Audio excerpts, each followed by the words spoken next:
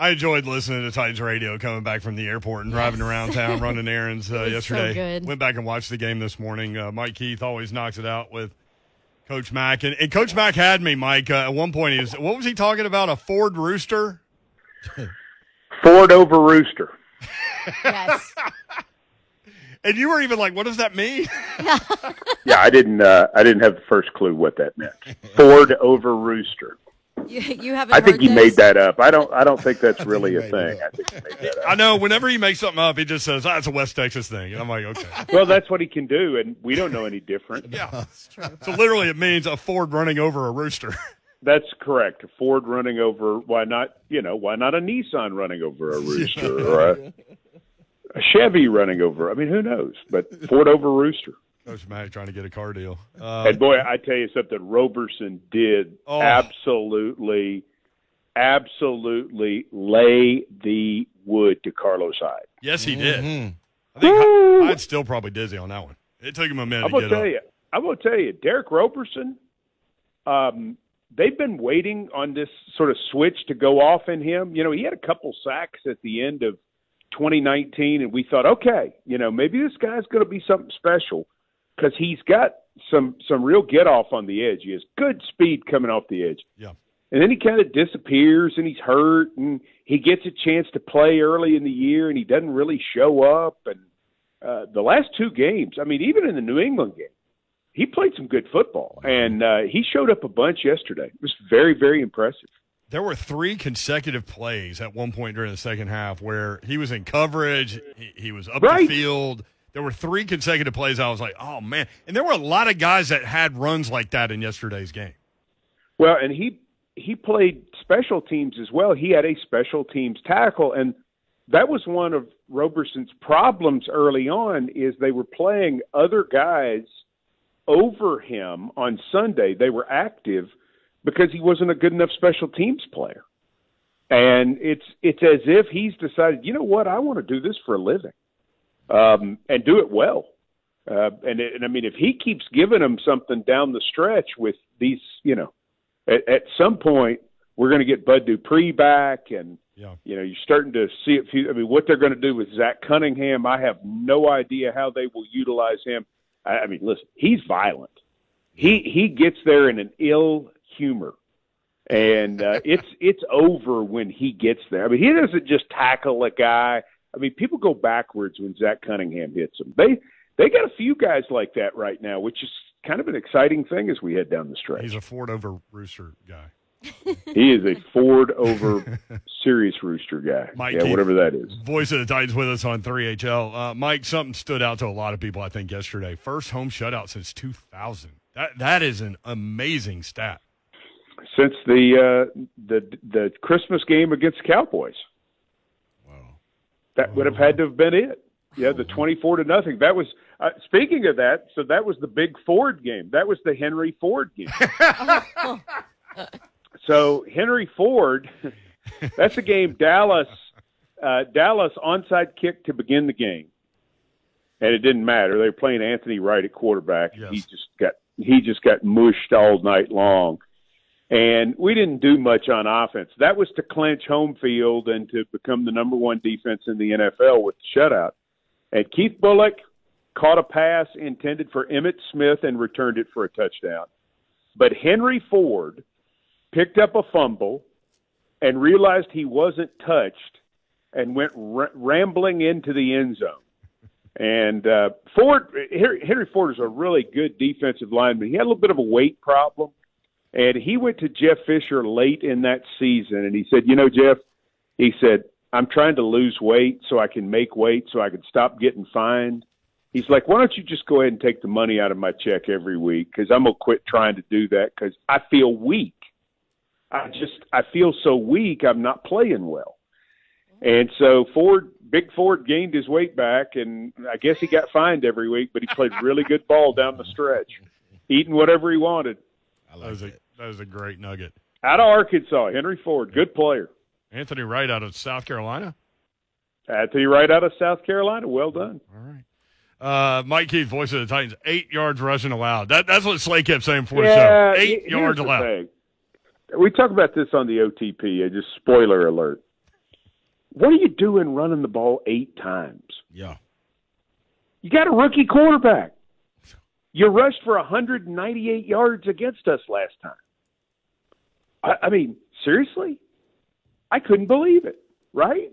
Yeah. You only tried to run 8 times? Wow. I was dumbfounded by that. And Mike Keith, that's what I was saying right before you came on. This team, this Jaguars team, looks like a team that's broken. Like, you don't – I don't know where the disconnect is. I have a inkling of where it may be. Yeah, but, like, outside of – that hunch was hunched over a lot yesterday. Yeah.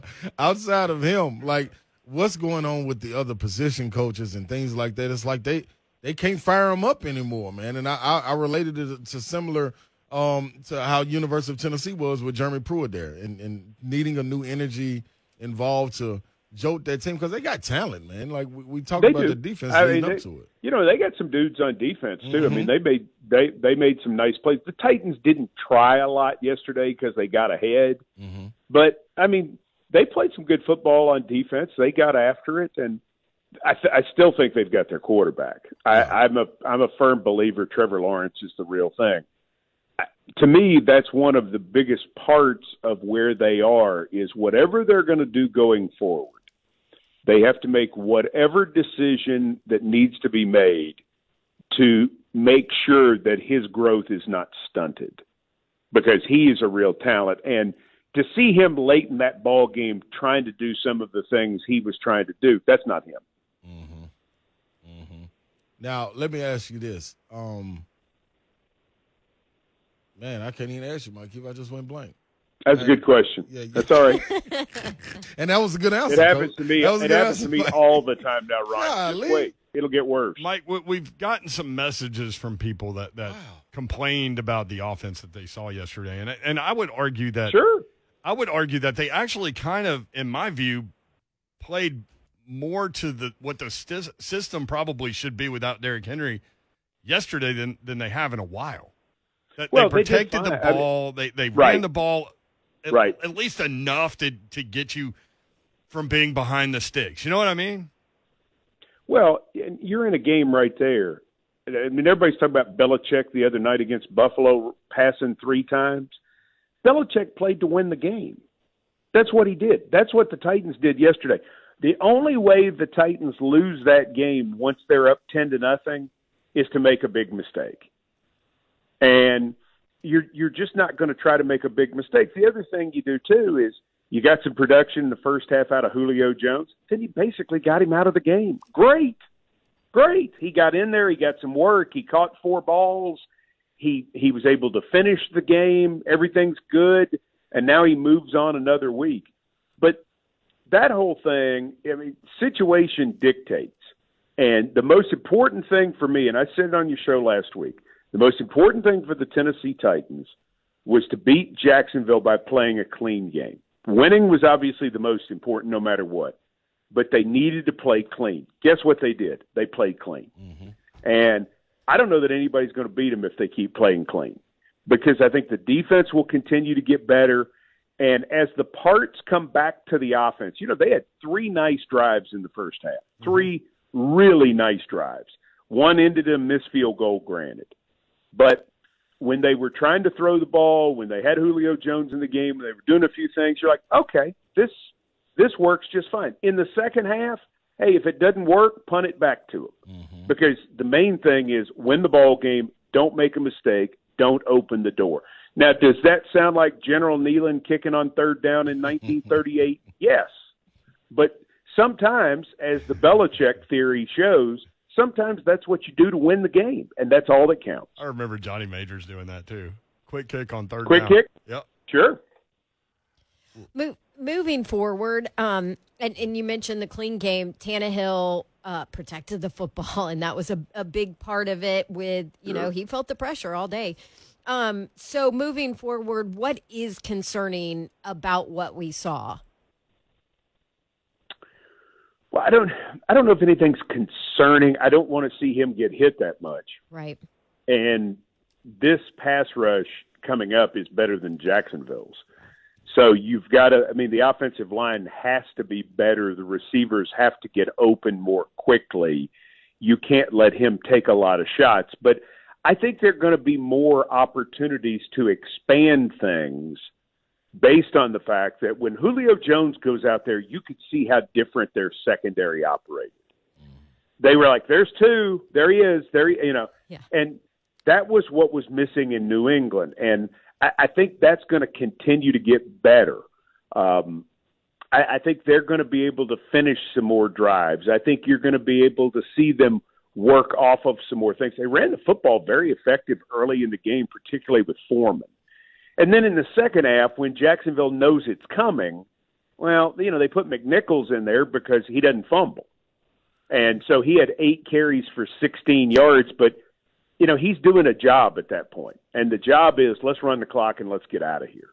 Now, that can't be the strategy every week, Don. That's probably not going to be what you do to beat Pittsburgh. You're probably going to have to open it up more.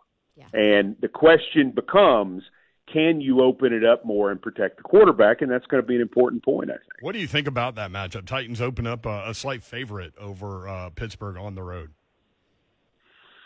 You know what it's going to be. It's going to be, they're coming with everything. They're desperate and they've got to have it. But you know what? We're desperate and we got to have it too. Mm-hmm. And that's the one thing I think you're going to see from these Titans is I think that shutout is going to put some more teeth in this defense.